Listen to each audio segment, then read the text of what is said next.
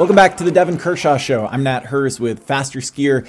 This week, Devon and I break down a weekend of racing in Davos, Switzerland, which saw historic results from American women, an exciting sprint, and a solid day of distance racing. We've got a special Norwegian guest that Devon is going to introduce, and we'll be back in the next week with more material on this podcast for you with another special guest that you'll have to wait to see who it is. This episode of the Devon Kershaw Show is brought to you by Mount Bachelor Nordic Center.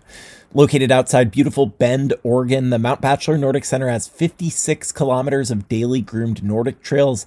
With a season that typically runs late November until the end of May, Mount Bachelor has one of the longest Nordic seasons in North America. The Nordic Center hosts a full rental fleet, various instructional classes for all ages and abilities, an on-site retail store, and the Cozy Nordic Cafe. So be sure to check out this winter wonderland this season. To learn more about tickets, passes, and resort amenities, go to mtbachelor.com. Yeah, what are we doing? Yeah, this is the best part. This is what's good. I don't know. So what we're doing is we have a scrappy little podcast project, and you're our guest. So thank you for joining us. Wow. Thanks. Thank you for joining us. It is incredibly, thanks, man. I'm honored. This week we have Eirik Brandsdal coming in from Beitostølen in Norway. Eirik's a good friend of mine, which is really fun to have him on here. He was one of the best sprinters in the world, top 3 in the Sprint Cup, numerous seasons. He has 10 World Cup wins. Or 9. More. 9. Yeah, 9. I was gonna get. See, we're already old men. You know, like you're an old man. We should find a different guest with 10 World Cup wins. Yeah, Sorry. Yeah, you should. Yeah, exactly. So, but that's the beauty of when we're getting older. Every year you just kind of add like more things to the palmarès, and then it's so old that no one remembers. It's like, yeah, I think you won that race. Like you must have won something. Stockholm, you probably won like a couple times. So it's like, start adding. So 9 World Cup wins. A stalwart of the Norwegian national team on the sprint team for a number of years, for over a decade, and just an all-around great guy. So it's awesome to have you here. We have Nat coming in from LA, shirt off, like just tanning. You better watch out, but you know what? You got to get your vitamin D where you can when you're from Anchorage, Alaska. So I've got sunscreen on. We literally just came from beach volleyball time, so I'm covered. Nice. So it's great to have. We're all making an effort. Eirik and I are dads, and it's like late. But we're gonna try and tough this one out. And Nat's on vacation in sunny California, and so he's making an effort too. So that's what we're doing. And Nat, you want to take it away from there? How's that for the introduction? That's what I got. I'll try if I can figure out how to unmute myself. That sounds great. I think we should just start talking about Davos Sprint. We had some pretty fun racing to watch. I think like some crashes, some unexpected stuff going on. What were do we start with a qualifier with the women?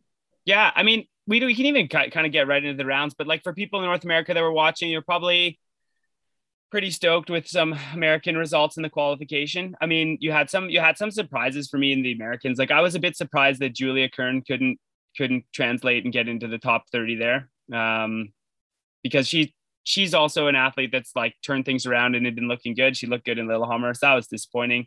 The Canadians, we'll get back to the Canadians, but like we started with such a bang in Ruka. Like we were just like firing on all cylinders in Ruka, and then the train has just like come off the tracks, and I don't know, it's down in the snow, and now it's a lot of snow, so we can't even see the train anymore. I don't know what happened, but I do know what happened. The girls had a really tough sprint, which is tough, and they weren't nowhere close to making it into the heats. That's disappointing. That's what happens. But the Rosie Brennan, I think the story of the whole sprint for me, well, there's 2 stories.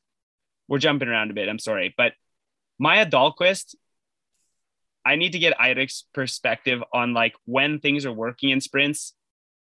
It's like you can do no wrong. Like I've witnessed this a lot with, Klæbo, it happens all the time, but like Olivigen Hadestad had some seasons like that where like he looked like he's boxed in. It looks like, no, he's getting knocked out in the semis. And then, I don't know, he's Moses and he like parts the seas. And all of a sudden you're like, how did he just do that? And then he's in the perfect position and ends up winning. And that's what Dahlqvist was doing during the sprint. She came away with her 3rd win in a row. That was crazy. And then Rosie Brennan, fourth on the day, but like no question what she was gonna podium, no question. And that's a story I can't get enough of. It's crazy. Like, yeah. So those were big takeaways for me for the women's race. Can I actually ask a question, which is, so, Rosie Brennan looked super strong leading over that final hill, like either was going to get like swallowed up by my Adolphus at the line, or was going to just like completely ski away with it and drop the hammer on everyone in epic fashion. And then she, I don't know, stuck a pole on her ski or between her legs or whatever, and is in the snow watching everyone ski by. My question is it fair to say you're not truly a world-class athlete until you've tripped yourself up when you're about to win a race? And then second question, what is like the closest experience to that each of you guys has had personally, about going from about to win to being like on your face in the snow watching the race ski by you? Eirik, do you want to take that? Yeah. I did this exact same thing as Brennan. I think it could have been my first win. I was almost advancing up to first place in the final stretch. So, and then maybe it all fell apart. So I really felt the feeling Rosie had yesterday, I guess. I think she would have made it. It looked like it. Really? What do you think, Devon? I'm going to take the contrarian effort. She looked so good all day. She looked so good. It was a decisive move. But like Maya Dahlqvist's finish these days, every week is just so lethal. But I don't know. She was really tired.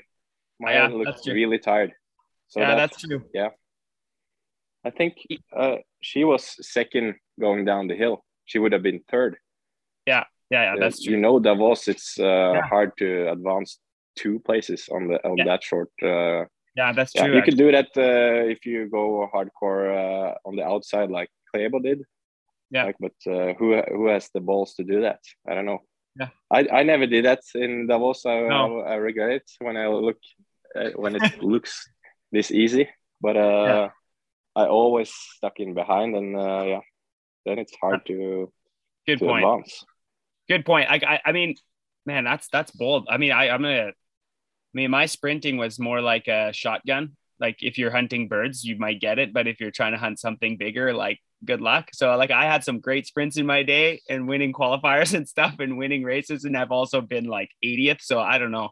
But regardless, Rosie Brennan, if she wasn't going to win, at worst, she's second. At worst. But you know what? You're right. Like she looked so much better and so much fresher up that hill than everybody else. And that's heartbreaking. Yeah. So you've lost the World Cup. I didn't know that. Where was that? That it all came crashing down in the final, like in the finishing. Val di Dentro. I wasn't on the team, and it was brutal. I won the prologue, the quarterfinal, the semifinal, and ended up crashing big time. Can I ask one more question about that, which is, I feel like people in cross-country skiing are not in cross-country skiing for the money, but also like you get 15,000 Swiss francs, right, for a win, and to watch that go away. I mean, how much of it is like about your ego and your pride, and how much is like, God damn it, like that was like half of my fucking mortgage payment for, Yeah. At the time, I had a student loan, so that would be. Yeah, it was critical. I mean, it's hard not to think about that, but in the fallout. But regardless, regardless for me, like it's just that Rosie. I mean, speaking of like Didrik, when we started chatting, like how or Mara Bjørgen coming back from some tough years and then coming back to her form. The fact that Rosie is like, how old is Rosie? 33? I think she's 33. She's 33 years old. She won Davos last year, but none of the Norwegians were there, if we remember, and none of the Swedes. So it was a weak field. Like she had great races last year to win back-to-back. It's awesome. But she shows up a year later with everybody there. And likely could have won the sprint again in Davos.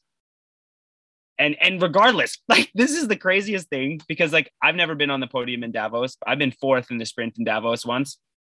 But she falls on the top of the hill with like what? How many? Like 300 meters to go because the finishing straight's so short. 300 meters to go, she falls. She falls on her knees and she still ends up fourth.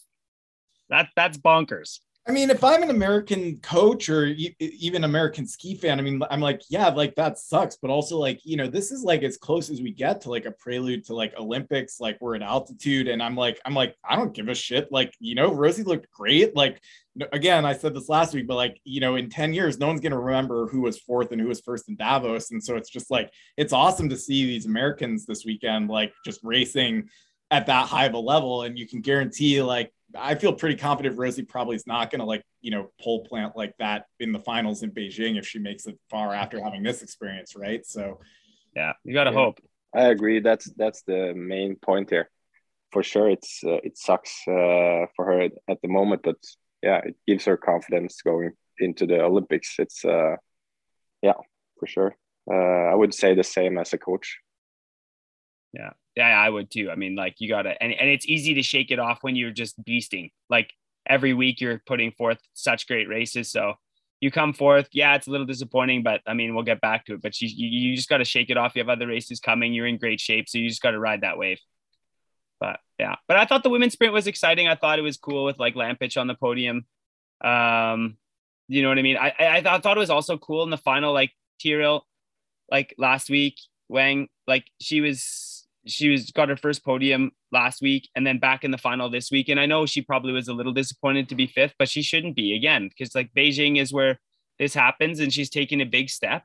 And the Norwegian sprint team, let's be honest, Eirik, on the girls' side, like the Norwegian sprinters have been struggling big time. Maiken didn't even make it into the heats. That's going to happen once every blue moon to everybody. I mean, like every top sprinter once in a while will have just like a raunch fest of a day and not make it in. That was Maiken's day. So I'm not worried about her for the championship necessarily, but like Norway needs more women sprinters to be fighting at the top. And it's weird when they dominate everything else that they just haven't been able to solve that. I thought Ole Vigen Hadestad, like the assistant coach, your old teammate and like total sprint boss before Klæbo, probably the best sprinter that ever lived aside from Klæbo.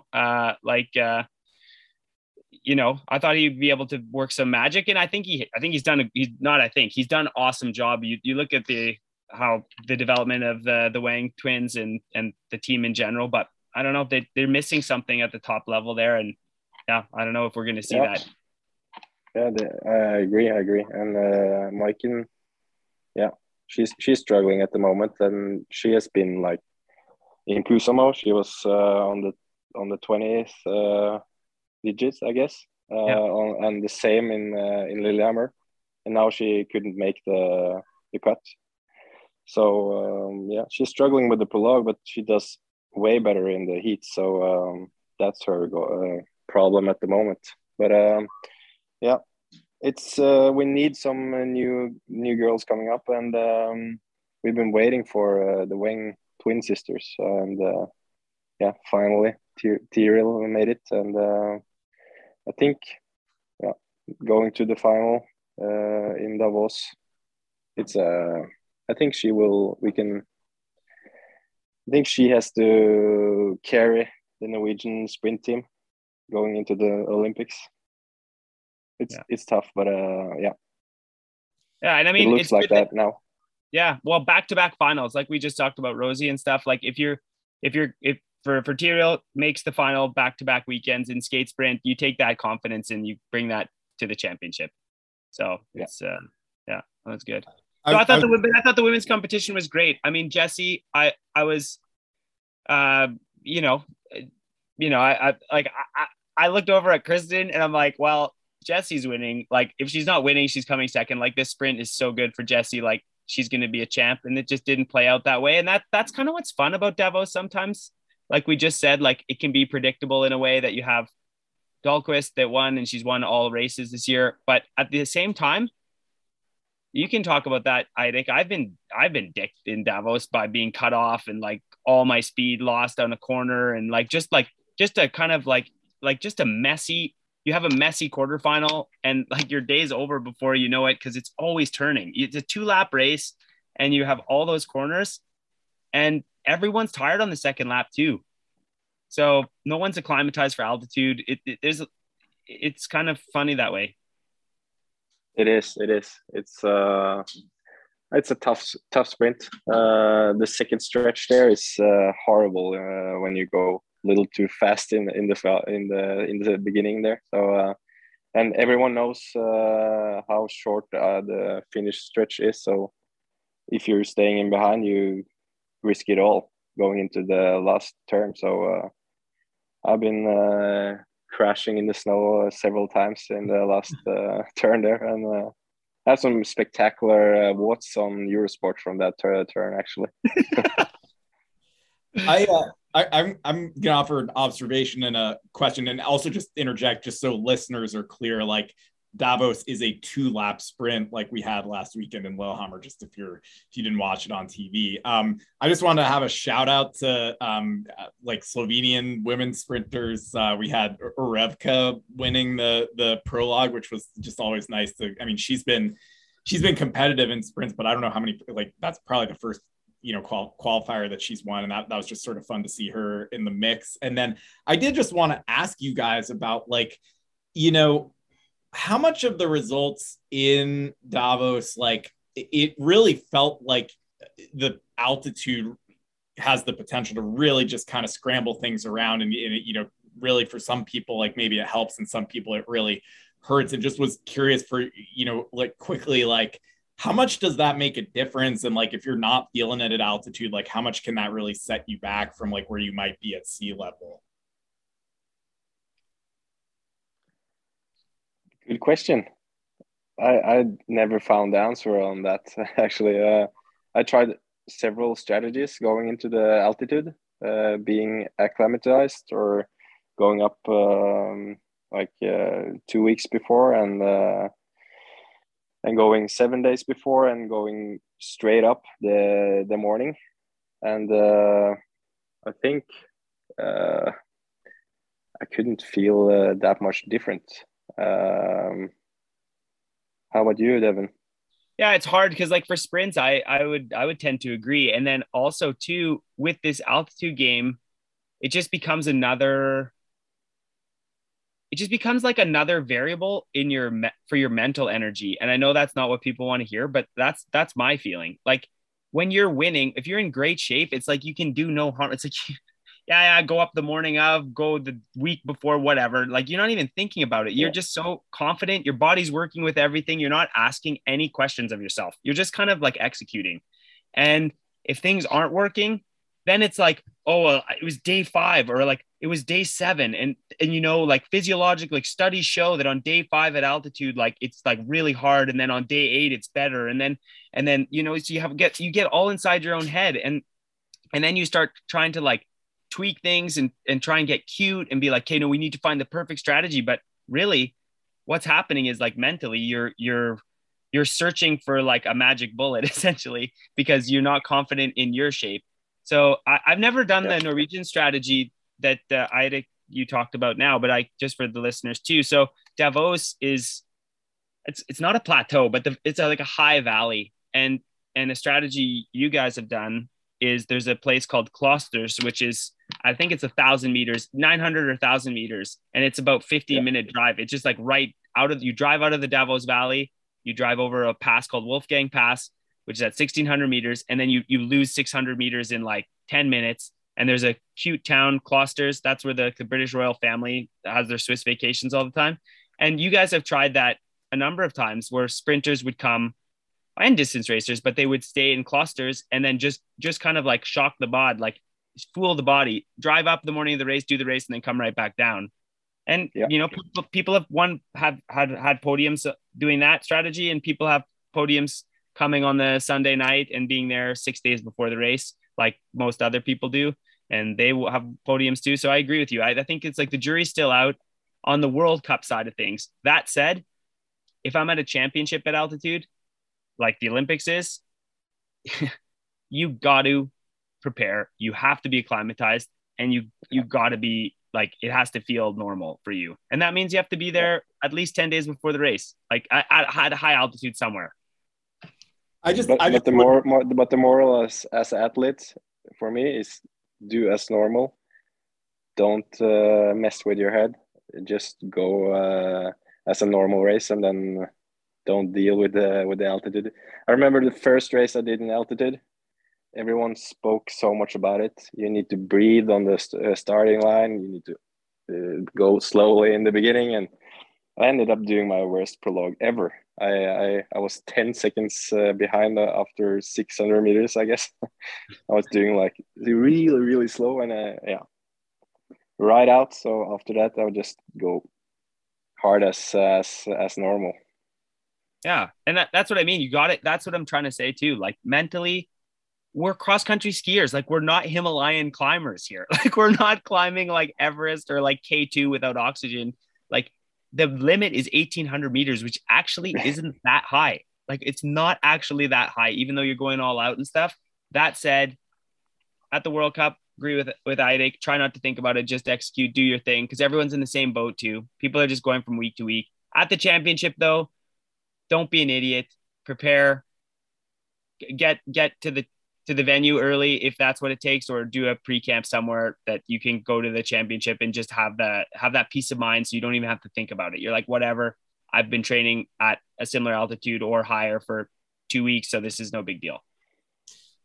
My only observation would just be, I mean, I feel like in Davos every year, like you see pretty regularly, like, you know, the French skiers finishing really well, you know, both in the sprint and in the distance race, like Rosie Brennan, who grew up in Park City, Utah, like Swirbul now 2 years in a row, like she's from Colorado, which like there was a little discussion on the FasterSkier Slack channel about, you know, kind of bullshit, unproven scientific ideas that, you know, maybe they had the nurture gene, whatever, but you know, I don't know. It's just like I wonder how much that's sort of maybe that's just about like a mental comfort thing, but you know, we don't have to dwell on that too much. I mean, I wonder, maybe move on to the no, we can move on. We can move on to the men, but like I want to come back to that because I had that, like that was a big point I wanted to make. Maybe it is like straight up bullshit, but I'm telling you, the people from Colorado or Park City, I mean, Rosie Brennan in Park City, you're over 2,000 meters. You're well over 2,000 meters at like 2,300 meters. And then all the people that grew up in the Rolling Fork Valley, Sammy, Hoffman, Swirbul, like you're at like 22 to like 2,600 meters is where you grew up. So quite frankly, that of course has something to say physiologically. Maybe it's like epigenetic something going on, but the reality is these people that I all mentioned at any middle altitude or altitude race, it's not a big deal for them. And maybe it's mental, but I think it's more than that. It's like you grew up your whole life skiing at like over 2,500 meters. Like when you're a kid, when you're like 7 years old, just like messing around, like you're at high altitude. So it just becomes totally normalized. So I think there is something to that. I think we're going to come back to that in the distance races, but like, this is so sick, man. This is awesome for the American women. I think if Rosie can hold her form this year, I mean, the American women, I think you gotta bet money that they're finally going to get that championship medal in the relay. They have 3 women that can just demo at altitude and have proven themselves, and they just need one more. It's only 5K. I think it can happen this year.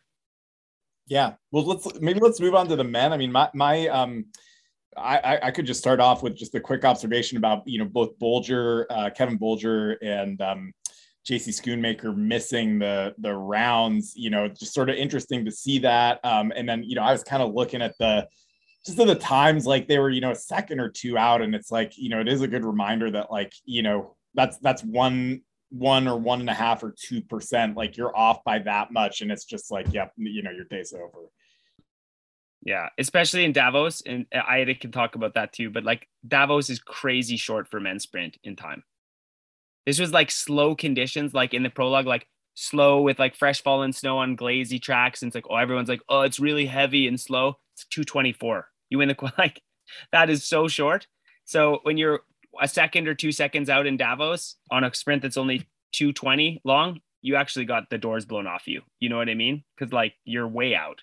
Even though it doesn't sound like much, there's so many people in each second in Davos because of the nature of their sprint. But super disappointing, because there goes my theory, right? Because JC grew up in Tahoe. and that's at altitude too, and he couldn't convert. So, you know what, regardless, tough day for the American men, the big names in American men sprinting. Not a tough day for the workhorse. I just love, he's just the blue collars American. Ben Ogden gets a great qualification done, qualifies 13th, and I thought that was great. And then made it all the way into the semifinals. Yeah, I got pushed around a bit in the semifinals, and you know, yeah, you got a real lesson in the semifinal about like what it means to play with the big boys.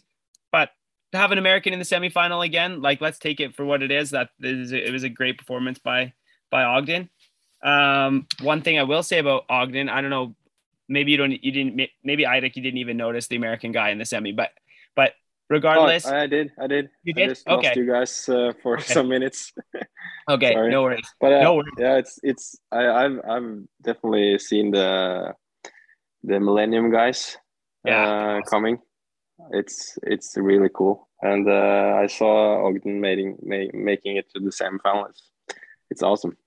Yeah, so that's just been fun, and there's new, like, it's so when on a day, how cool is it now that with American sprinting again, that you have like your two kind of like big names for skate sprints with Bolger and JC. They don't even qualify, and then Ogden takes them to the semifinal. Like, that's great. The only thing with Ogden, I'll say, the guy is in like all lungs. Like, you can tell he's just has a high capacity. If that guy could ever learn to ski a little better, like if he could just work on his technique and be smoother, then he'll be so lethal in all techniques, both distance and sprint, and he can be a real talent. But he's got to try and get his energy going in the right direction. And that was on full display in Davos, in a full display in that semifinal. It's like, he's fit, he's good enough to be there, he deserves to be there, but he's just not skiing good enough technically. And it's like, it's going to be a hindrance on the men's side of things. Like, you have to be more efficient with your energy or you're going to get pwned every time. So, but still fun to see him. He's young. He's got tons of time to figure that out. And like, look at Diggins' technique, how horrible that was like 10 years ago to where it is now. Therese Johaug, like, if you go back and watch the 2007 World Championships from Sapporo and you see how Therese Johaug was skiing and you see how she skis now, it's like you can do it. You can make big gains in your technique. So I'm looking forward to seeing that. We could talk about the rounds a little bit. I mean, man, I just love why I like the Davos course. Like, it's the same one every year. It's formulaic, but like I kind of love it. Like, you know, it's like you never know what's going to happen. You got that spicy corner going into like the home stretch. I wanted to talk a little bit about, like, I just thought sort of the techniques and the tactics that people were using around that corner were so interesting. And like, man, I thought Klæbo was like, and I feel like you guys have talked about this before on the podcast, but he is just like so efficient going around corners and just seems to manage to bring more energy coming out of them than anyone else. I also felt like you just saw some of those Norwegian dudes taking these like lines around that corner that were just like unreal. They would be, you know, if anyone left the tiniest amount of space on the inside, they would just be like finding their way in there. There's also that one round where I think it was Taugbol maybe put himself somewhere where there wasn't enough room, but I just like, I thought that was a particularly interesting sort of element of the course. And I don't know if you guys had any observations about what you saw there yesterday. Yeah, I think Eirik should talk to this because it is the Norwegians, like I said, like they are just better. Like that's the facts. Like the Norwegian sprinters are just better. The French sprinters are great too, but like as a team, the Norwegians are just better. But you're right. If there is like a split second opening around corners like that, you can bet your ass it's going to be a Norwegian that's going to take that space every time. And like, do you guys train for that, Eirik, or is that just a product of racing in really competitive races since you were a kid? I thought that was Andy Newell coming if there was any space. no. Then he'd fall and break his shit everywhere and get knocked out in the quarterfinal. That's what happens all the time with Andy Newell. No, I don't know. You referred to Scar, I think, Nat. He was doing a bad maneuver there. But the interesting thing is to see Klæbo doing. It looks so controlled, and it looks effortless. And that's how it's supposed to look, I think. And it's not risky either. He barely comes into, even though he takes his space, he never, or it's I'm jinxing it, but he's never almost fell in a sprint race. So and that's a pretty. He's done a lot of races lately, and yeah, it's worth mentioning. And maybe we are a strong team, as Devon says, and we have all these fights on trainings, and for sure we are. It helps being a strong heat in all your practices as well. So yeah. Other than that, it feels like you mentioned the French guys. I think they also have the same mentality going into corners, and yeah, I had my battles with the Frenchmen, so I wouldn't say that the Norwegians are the worst in the corners, but yeah, yeah, it's so important in skate sprints, and taking all your opportunities when they arrive. And you can't think, if you think, you're already late, I think. So you need to do it on instinct, and that's probably what we aim for, and with a lot of training make possible. And one other thing to build on that too, this is like a small advantage that I think Norway has, especially in sprints, is like living here and then raising kids in Norway and stuff. And you just see like because it's Sunday, right? Like, so Sunday in Norway, like every dog, grandma, grandpa, kid, like everybody, if there's snow, like it's just packed in the woods, like out skiing. But this like idea of like ski play, I mean, that's a direct translation from the Norwegian word for it, but like, you're just like, kids are playing around all the time on skis at kids ski practices, and that's cool. You see that a lot in the US and Canada now too, which is good, I think. But like, it's like such a huge part is just like messing around with your friends on skis, and you just get good. Like, reps matter, and these kids are just used to skiing and screwing around, building jumps, like up and down a hill, going through courses, like pushing their buddies around, like hilarious stuff. And you see it every single day, no matter where you are in Norway on a Sunday, you'll see this. And I think that translates into the diamond in the rough, the kid, like that is just a filthy talent for that. Klæbo, there's no one better on his skis ever in cross-country ski history than Klæbo. And that's why he can do those moves. Like, he sees it, like Eirik said, it's instinctual. Ustigov opens a small door by taking like quite an ideal line. Like, Ustigov took a good line around that corner, no question, but he left just a minuscule amount for a small second, and all those like hours of ski play that Klæbo's done his entire life, he's so calm and collected, and it's an instinct. It's almost like, yeah, like I said, like, it just happens. He takes the space, takes him on the inside, and then he's so lethal in the last stretch and he's taking so much more speed out. So, and I think you see that in hockey in Canada too. You know what I mean? Like, if you want to go to like outdoor rinks around Canada and see kids playing hockey and seeing them mess around, skating backwards, pushing their buddies, like racing around, like, doing like relays around the nets from like goal line to goal line, that kind of stuff. You get good. Like, once in a while, you're just going to get some good people on their skates, and Canada's the best in hockey. So I think that was a big one. But I thought it was cool of Juve. Speaking of the French, Juve had a wicked last sprint finish, and he's had a great season this year so far, but so lethal in the finishing stretch. And to beat Valnes on the line like that from where he was, that was super impressive. And Valnes, he forgot to lunge kind of, and or like his lunge was just horrendous. But I don't think he was expecting Juve to be coming that fast. So I thought the sprint was fun. And Ustigov, we got to talk about Ustigov. Like, he's back at a great level now. Like, he's looking good. He's fast. He's got that big scary beard now too. So it's like he means business. I love, I mean, I loved watching that. And I love that he made a move. I mean, I also was like, I wrote down in my notes, I was like, what are you doing if you're anyone except for Klæbo or like Dahlqvist, like trying to lead into that last like home stretch? Cause it's just like, you know, I don't know. I mean, I'm not a, you know, we're talking last guy on the team in the Eastern Intercollegiate Ski Association's worst team, but like, you know, I wouldn't want to be, you know, giving any of those guys a draft. But on the other hand, it's like, well, if, you know, you let those guys go from the front, like they're both like as fast as anyone else. So it's like, what do you do? And at least like Ustigov's like trying to make something happen. And, you know, like he looked good. He looked really good, man. He looked really, really good. He was beasting over the top. Like he did a good corner too.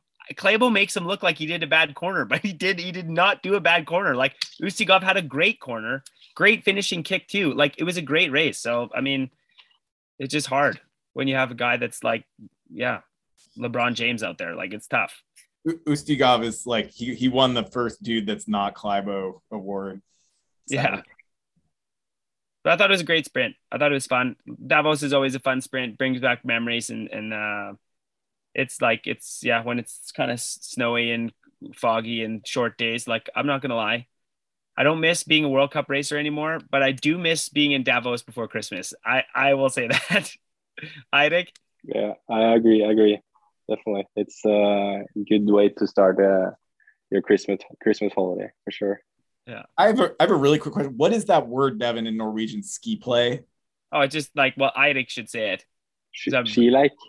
Yeah. Okay, I'm not going to try Skilek. Yeah. We're going to take a little break here. This episode of the Devon Kershaw Show is brought to you by the Mount Bachelor Nordic Center, www.mtbachelor.com. Yeah, I was just going to say, I mean, you know, I don't remember exactly what the weather looked like on Saturday, but certainly like seeing the race today, it was like glorious sunshine. Like it looked like classic day in the Alps, great day for a distance race, no falling snow to mess up the wax. So what were your guys' take homes? Yeah, I mean, we can just start with the women, even though the men raced first, but we'll start with the women. And I think like, I've said it a lot, but like, man, I love women's racing right now. It's awesome. You've got this huge battle between like Teresa and Frida Karlsson, and Frida's like, she's like got such a great energy, and she's not afraid to like kind of like rib on Teresa a little bit, like kind of like play with her a little bit, like just in a fun loving way. Like she's pumped that she's beat Teresa a couple weekends in a row, and she's not afraid to say that she thinks it's cool and it's fun. And Teresa, of course, like it's been tough when you haven't lost a 10K in over 6 years, and then you lose not one, but two. I mean, back to back. Of course that bothers like the super champ of the world. And, but I thought the race today had a lot of things that I was really excited about. I also was really excited to see Rosie because she had such a great sprint and she was so good in Davos last year. And getting into the women's race, like, 3 Americans, man, in the top 6. That's what's up. That is what's up. And like Swirbul, I know she was on the podium last year in Davos, but again, like awesome race, like beautiful performance, real breakthrough. It is a World Cup podium. You can't beat people that don't show up to race you. So like, it's not your fault people don't show up. Like it's a podium. It counts. But to be 6th in a race like that today, and how close she was and how well she was skiing, and look at how Swirbul was doing in Ruka only a couple weeks ago. You know, like this is just, it was just such a great day to be an American ski fan. And Diggins, like, I mean, what can you say? I mean, like no one's better on the descent in the women's field than Diggins. And then of courses like Davos, which goes up a valley, it's like the most boring course ever. It's like, it's narrow. It sucks. Like it sucks to watch on TV. It's kind of weird to race. But you come home. So you essentially, I think you climb for like 2.5K or 3K, and then you kind of bomb home in 2K, but it's not in a tuck. Like it's like gradual downhill the whole way. And you see what Diggins does in Toblach almost every year, which is kind of a similar style course. She makes up so much time on that gradual downhill. And then today, like, look what she did on the last lap on the coming down into the finish to secure 2nd place, beats Frida at the line. It was awesome. So I really wanted to actually talk about that because I pulled up the splits because it was so remarkable to me. Like, if you watch the end of that race, and like if you haven't watched it, like just watch the like last, I don't know, 5-10 minutes of broadcast, and like, you know, you see I think you see Frida come across the line first, and she just crosses the line, and she just kind of stands there like, you know, look, she's looking great, you know, could be in a Matsu's commercial. You know, Johaug comes across the line, she, you know, still just looking pretty chill, like breathing a little more heavily. And then like Diggins like is just like beast mode, like just slaying it into the finish, crosses the line, like explodes. You're like, should we be sending a doctor out there for her? And I don't know if you guys watched the feed, like, you know, the cameraman, it felt a little more invasive than usual this time, where they're like bringing the camera, like, you know, you can see their like pores and stuff, and you're like, dude, like give him a little space. But like, you know, Diggins just like, you know, it's clear she left it out there, and, you know, she beats Frida by like 4 or 5 seconds in that last, you know, 2K. And I mean, if I'm Frida's coach, I'm kind of like, dude, what were you doing? Like, you know, just sort of strolling into the line there. If Diggins is like giving it every last ounce, I mean, it's awesome. That's the Diggins way, man. And that's the Teresa way. And that's usually the Frida way too. But like nobody goes, well, Teresa does and Frida, but like Diggins goes deep, man, every time. And like, yeah, what a performance. I don't know. Eirik? Yeah, I agree. It's cool to see. I love the racing spirit of Jessie. She has her heart outside her suit, or how do you say it? Yeah, it's really cool. Yeah, it was so like just unbelievable racing by her, and I mean, it means a lot to Teresa. I mean, again, like the Olympics is what matters to Teresa. That's all the thing. That's the only thing missing in her trophy case. And it's all pointed to the Olympics in Beijing for individual golds there. That said, she's also incredibly competitive. Teresa's crazy competitive. And first race at altitude when you don't have many, I mean, and the Olympics are at altitude, like she wanted to make a statement. And the fact that she was able to do that in Davos in a course like that, because it's the course you'd think it would suit Teresa. She's won everywhere. So you can't say anything about that. But the course isn't really like a Teresa Johaug style course, honestly. And she made a huge statement, and I think you could really see it in the splits actually. So not in the data, but like they showed like there's like you go across a bridge, you're probably like 2K from the line or just under, and they showed all the girls coming through. They showed Rosie, they showed Frida, they showed Jessie, they showed Teresa. Teresa was the only one at that split that didn't just look totally destroyed. And that's after 3K of like pretty steady work. Like you have like no break essentially. You sat in a tuck for like 10 seconds once for 3 kilometers, which is not normal in the World Cup. And every girl looked shattered at that split, or like my eyes said shattered. They're not shattered, but they're really labored, and their technique is like borderline falling apart. Teresa today at that split, it was no big deal. Like she looked great, and she comes away with the win. The other one that looked really good actually, Eirik, you probably noticed that too, but like what a great race for Ingvild. 8th. She hasn't raced in like 2 years essentially, and then every week she's just getting better and better. Ingvild is the queen of Davos. She's beat Teresa in Davos. She's won in Davos as well, so she's always good there. But she looked great today too. Technique was perfect. Her discipline with how disciplined she was around the course, with her energy. She's able to hold her form the whole way through. She's getting, it was a great race. It's fun for the Norwegian women's team, fun for Ingvild. I know how hard it's been for her. It's a pressure cooker. So it was really fun to see her ski so beautifully today. I agree. It's good to see Ingvild back. It's been a long way, so it was very good for her.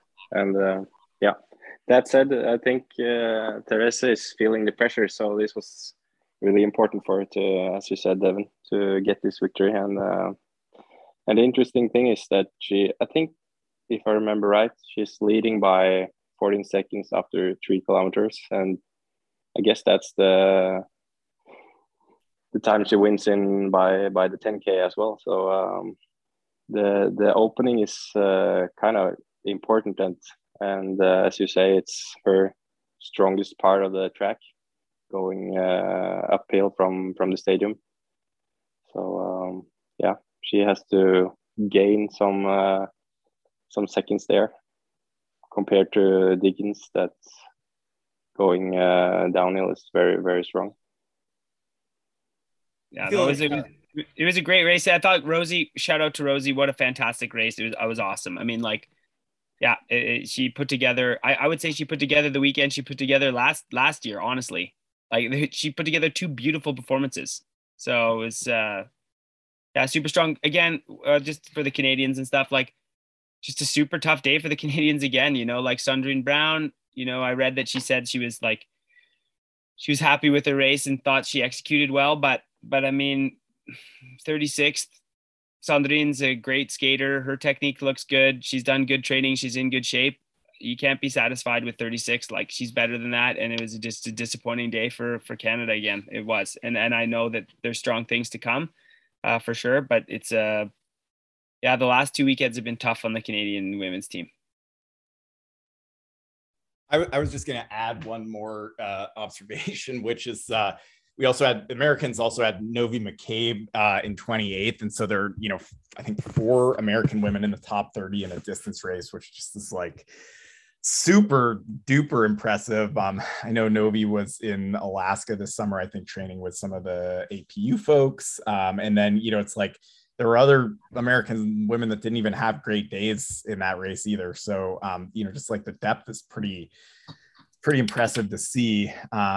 And I don't know if I had any, I guess I would just very quickly, because we touched on it last week, just also want to again trash the television production. Like, they were showing splits for like a Norwegian skier. I think Svensson was like skiing with Swirbul, who was a bib behind her, and they were showing splits for the Norwegian and not for Swirbul. And it's just like, what are you guys doing? Like, and then also, we got all these complaints by email about that, like, ski and snowboard live service. So like Devon and Eirik are probably available for FIS as consultants if you guys want to like get your shit together and be able to televise a product that is not garbage, because like people are training their hearts out and racing their hearts out, and like, let us watch it. Oh yeah. Like the production in Davos, I should actually like post this to like, or send this to you, Nat, and like you can read it. One year I was so pissed. I've never told you this, Eirik, but like the film production and the director every time in Davos in that distance race is just so bad every single year. And I got so pissed one year, like I was like, I don't know, 23 or 24. I actually sent Jörg Kapol, like, who is like the FIS race director at the time, like the head of the World Cup, like race, like programming. I sent him like a long email going like, what are you doing, FIS? Like, this is so bad. Like, I'm watching a biathlon race that's great. I'm watching like Alpine, which is good. And then in my sport, this race is filmed like shit. It's directed like shit. It's a mess. You can't follow what's going on. And yeah, like this was exactly classic Davos, like a horribly produced event, like on TV. The organizers do an awesome job putting on the event. It's a great, awesome run event for the athlete. But the TV production is just a pile of hot garbage. It's so bad. So I can't wait for the dramatic reading of that email on the next podcast. We'll definitely. I should dig that up. Yeah. So should we move on to the men? I mean, someone talk about Simon Kruger. Maybe Eirik, you guys are you guys best buddies? Do you have any intel on what he's doing to beat the field by like that I'm seeing? He's just, I don't think he feel the altitude, so he's racing like he's at home skiing at sea level. That's the difference, I guess. And today was. He wasn't breathing when he crossed the finish line. He was just easy day at work, I guess. Yeah, it was incredible. And like, Eirik, you are, and I'm not just trying to like blow smoke up your ass, but like, I'm serious. Technically, like for a technician, like you were always an athlete I looked up to and tried to like emulate. I never had technique even close, but like you were always such a beautiful skier with such great technique. And Kruger, I have to say today, especially like the images in this poor production that I did see of him one skating, his one skate it is so beautiful, and all the angles are hitting like so perfectly. And he's high tempo. He's a small guy. He's not the biggest guy. So he has to kind of use that as he's a capacity skier. He's a high VO2 max, not the biggest, strongest guy out there. But his one skate today, I thought, he's the Olympic champion. He's got plenty of championship medals and stuff. But today in one skate, I mean, I just, you got to throw up your hands. I mean, you don't even have to see splits. You're like, this is fantastic. One True. skate that's Canadian for what we as Americans call V1, correct? Just clarifying for it's listeners. Double dance in Norwegian, and I think it's like where you pull every time, whatever that's called. That's V2. Double dance makes sense. Yeah. Okay. Yeah. But yeah, I agree. Devon, it's his specialty, going the double dances, I would say. But yeah, I think before the Olympics in Pyeongchang, he managed to be more stable in his technique, and did a lot of strength exercises to stabilize his upper body. And his engine has always been there, but his stability and getting all the forces in the right direction hasn't always been that good. But he has done a good job on making it more efficient. And today was performance. You could see that everything, all his energy made him go faster. So it was a study to an example on how to ski double dance. Yeah, and then like we got to say Klæbo, like to be second in a 15K skate individual start, like not no one, but it would definitely not be something that people would be expecting from him today. And the way he skied it, it was like Petter Northug 2011, like so disciplined, keeping it under control on the climbs, skiing beautifully. So that's not Petter Northug style, but he's like being really, really good with his discipline up the hill, and then just smashing so hard on that downhill, the Jessie Diggins style, like the 2K down into the stadium every lap, like making up insane amounts of time. Yeah, a textbook race for him. I mean, no question, is his best distance skate race ever that I've ever seen, because like the mass start wins he's had in distance, he can just sit and play and get people down in the finish. But to do it on your own in Davos on a weird course like that, Klæbo is amazing. Ustigov wasn't even supposed to start, which is just bonkers, but someone got sick. So Ustigov got the late call up, and I mean, he's in great shape. It's going to be fun. Like if he can keep up in this kind of shape, it's going to be really fun. Like it's going to be a fun championship to have Russians like that. Bolshunov down on the results list, but we got to remember he's had like 2 teeth surgeries, like coming through in a season in the fall. So he's had 2 operations in the fall to like sort out some teeth issues, and they weren't just like go to the dentist operations, like they were kind of involved. So, he's not at his best, but he's going to be at the championship. Like Bolshunov has been the best distance skier in the world the last couple of years. So like he's going to be fine, but that was a bit weird to see. And then I really had this hope that like the Norwegians men have chosen to not really focus on altitude preparation really.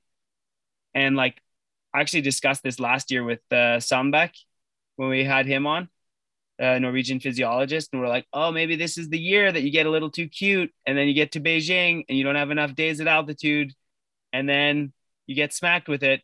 And their first chance to get smacked with it, they put 5 guys in the top 6, and I'm snoring, and I'm like, why am I spending time watching any of this? Because this is just so goddamn boring. So you know what, they train better, they ski better, they're fitter. It seems like it doesn't matter. They're just better. Well, I was a bit surprised of the opening of the Norwegians today. They were pushing it hard in the beginning. That's not the strategy. That's the Russian style to do it, to go fast from the beginning. But that's definitely not something that we've been training for. So I don't know. Maybe it was some of the guys wanted to try out a different strategy. It worked. What was your opinion about that? Yeah, I totally agree. I'm glad you brought that up because like the only one that looked like they went out like kind of controlled was Klæbo. Yeah. Till you saw him on that bridge camera, like just smashing like on the first lap, even that he just like turned it on. But everyone else, I totally agree. Holland, Kruger, even Schude. Like Schude, the poor guy, is like kind of like this forgotten little soldier out there, but like he's top 6. He's skiing great. He's fighting for an Olympic spot. And is this going to be enough? Like probably not. He needs to show more than this. But they all raced super, super aggressively out of the start. And I agree, Eirik. This is something I've never seen the Norwegian team do en masse ever in the 15K in Davos, ever. No. So and it's really surprising because, from everything we know and it doesn't make sense. So I was feeling sad for Martin Nyenge, the Norwegian finishing 19. Yeah. He did a massive start, making up to Holund's back, and then he tried to stay there. It was a good nice try, but I would have probably done the same. How about you, Devon? Yeah, I for sure would have done the same, but I would have been kicking myself when all was said and done, because like you got to know that like, but I would have 10 times out of 10 I would have done the same mistake. But I also would be sitting in the hotel now going like, what am I doing? Like I'm almost 30, or he's 29 or 30. Like he knows better. Like he should know better. But the other thing that's hard to discuss, we discuss it too much, but like these spots in the Olympics are so hard to come by.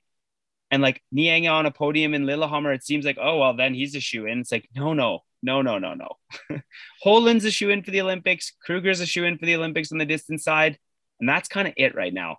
Iversen is kind of like a golden boy because he's had a really rough start here to the season, but he's so solid in classic usually that like you almost think he's like we can get 1 or 2 more chances than other people. But yeah, like, whoa, can you hear me? Wait, you're good. I'm good. Okay. So, but you know what I mean with that? Like that I was just kind of like that was a bit of a surprise for me. And it's hard. It's just so hard. Sorry, I lost my train of thought. But my point is, on the Norwegian team, Nyenge tries and dies, finishes 19th. And now like his Olympic, like his chance for the Olympics, just like, it's not dead, but I mean, like that does not help him. And then same thing, Skar, we're in the sprint, the men's sprint, like Skar is a great skate sprinter. He's got tons of World Cup wins. He's awesome. He has does a bad quarterfinal. And it's like, maybe his Olympic dream's done. And then Evan Northug, we didn't even talk about that, but like Petter's brother he was top 10 last week in Lillehammer, shouldn't have been in Davos, but Larson gets sick. He gets the call up, makes it all the way to the final. Now he's 5th. Like he's kind of like on the bubble, maybe, like, or at least his dream lives. Like the Norwegian team is just a really tough place to live. It's you got to be on all the time. I mean, 19th is a fucking national disgrace. Basically, it's basically, yeah. But when you have 5 guys, in the top 6, like no one even cares. Like no one even notices that Nyenge is 19th because it doesn't matter. Yeah, he notices though. I was just gonna do a quick shout out. I mean, I feel like the French team, you know, especially today at altitude, like 2 guys in the top 10 with Magnificat and Lapalou, and then 2 other guys I think in the top like 20 or 22, and like you know, they're making a pretty good case that their relay team could be you know, podium level in Beijing, and just like nice to see some different and new names in there. Although I would say, I mean, I feel like those French guys, it's like Davos every time. They're always good. They're always good in Davos. It suits them well. The style of effort, the French team are all like light skaters, really. Like the distance skiers, they're all like quite light little guys, capacity skiers, high VO2 max. And Davos, I can't say enough. It's like, it's what skiing used to be. It's old school, man. Like you have no steep hills. Like Colonia Stutz, like the steep hill in Davos. It's like, how long is that, Eirik, at race pace? Like 18 seconds? Like it's not long. Yeah, around that, I think. Yeah. So like it's all gradual, but you have to work from the bottom to 3K. So it's like maybe 7 minutes, 8 minutes of like steady work. with no breaks whatsoever. So if you have a high VO2 max, Davos is a great course for you. And the French always deliver. And you know, like having two guys in the top 10 with this season they've had so far is actually like pretty good. But we got to remember, I think they've had like 4 or 5 guys in the top 10 before in Davos. Like they are so good in Davos usually. So, but that was cool to see them. And you always have the same snow conditions, and it's kind of fast, so it brings out. You need to be a good glider, and need to have good technique and be able to glide and find the flow like Klebo did today. He was. It would have been interesting to see the splits in the uphills, but I guess like Kolonnestuts, I think he would lose a lot of time there, and then go fast all the other parts of the track. So I just want to tee you both up here. You know, Devon as a perennial Swede trasher, and Eirik as a Norwegian patriot. I'm sure like great opportunity to trash on the Swedish men again. Yeah, I'm gonna do that, but I'm gonna. You know what? I can't even. I'm gonna be a bit more subdued. I am so sad, and I cannot believe, I don't understand that after like 100 years of 100 years of international cross-country skiing, you always have Swedes that in distance skiing for men always are ready, like someone. And, you know, I think about this a lot today with how bad it went. I think what they're missing so deeply is they've never been in this situation before. The Swedish team has never been in a situation where they don't have a single mentor on the team, not one. You know what I mean? Like you think about like Vosberg, you have Gunde Svan, then like you have Vosberg that goes to Gunde Svan, then you got like, then you have the Fredriksson, Ellefson, Per Ellefson, Fredriksson, Sodergren, then you have Johan Olsen, and then Hellner is in there. And then you have this like, just like such succession that new guys are coming up and the stars are there. Like big stars are like showing them the way. They're training. They believe. Now there's nothing, man. Like there's nobody there. It feels like we're like crazy. We're full on at the like, not, you know, someone in Sweden, the King, Gustav, like time to call 911. We're at that. Yeah. Oh yeah. No, it's crazy. It's crazy because look at how good the women are doing. Like they're great. The women's team is amazing. Best sprint team in the world. No question on the women's side. Frida Karlsson, Ebba Anderson at their best, amazingly good, stable, good. Kala, of course, like one of the best skiers that ever lived, man or woman. But for the men's side right now, they're missing a mentor, and it's destroyed. There's no leadership. There's no athlete leadership in the team.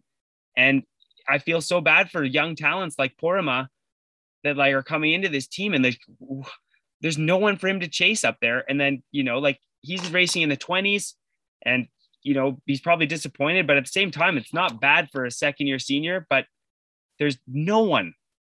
It's super, super sad. And you know, I'm joking about how skiing is boring and stuff for the men's side, but I'm just not used to, I mean, my whole career for 16 years, it was never thought that you didn't have 2 Swedes in the top 10 every World Cup, pretty much. Not every World Cup, but a lot. And at the championship, they'd be fighting for medals. And it's, now this is a total crisis. And you know, one more thing before Eirik weighs in on this. It's not like their juniors are good. Like we have an 18-year-old kid, Xavier McKeever. He was in Gallivare for like the Swedish openers, which is like the Beidestol, and like we talked about that earlier. He won 3 of 3 distant. He won all the races for the Swedish junior openers. A kid that flew over from Canada that's 18, and on the last day he won the 15K skate by a minute and a half. So like the Swedish juniors are garbage. Like it's rotten from like all the way through on the men's side. I don't know how you turn it around. Eirik? What can I say? I think you got a point there. You need to have a strong leader in the team and have something to look up to. And they're struggling for sure. And yeah, as you said, you mentioned Porema. He's a huge talent, and he moved to train with Jonas Bjurman, I guess, I heard rumors. So yeah, he's putting his heart into this. So I think they have to rely on him to. And you had one Leo in 23rd there as well. yeah. He's also a young guy. So yeah, but it's sad. Yeah, and that they have to rebuild it from scratch is just, I never would have thought in my wildest dreams I would say the Swedish men are rebuilding their men's program from zero. Like never, I never would have guessed that ever.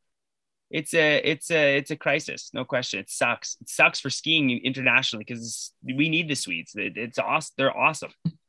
I was just gonna add in. I mean, I was the last serious sort of ski coverage I did was in Sochi, and I remember quite vividly because I wrote a story about it. It was like the Norwegian men at that point, 2014, 8 years ago, like they were having a national crisis over distance racing, and it was like the Swedes that were cleaning up in Sochi. At least sort of maybe that was like through the halfway point. My memory is not totally like vivid on this, but it's like it's just interesting how quickly quickly 8 years, but I mean it's amazing how quickly that's kind of reversed itself, where now it's like Sweden that's in full-on crisis mode. So but like Norwegian crisis mode, like it was crisis for Norway when I was on the podium of the overall World Cup kind of thing, because like how's that happen? But you still had Eldar Roning winning races every year. You still had Sundby medaling in races or winning races. Petter was the best skier in the world. Like you still had tons of amazing good distance skiers those years, but like Sweden has they're not even close. I don't know. I feel bad for those young kids and I wish them the best because like they're good guys and they're talents, and I feel bad that they're in this terrible situation that they have to do this all on their own. They're gonna have to do it the Canadian way. I'm sorry. You have to just make it happen yourself. They're gonna decommission the wax bus any day now. No, they're not going to, because the Swedish women are so goddamn good. So they don't have to do that. But yeah. No, I think that we got to cut it there, but it was awesome to have Eirik with us, man. Thanks a lot for staying up late. We're dads, so like we're going to pay for this tomorrow morning. Yeah. Lars has woken up here. So okay. My parents is struggling with him. Yeah. Okay. We'll let you do that. Screaming.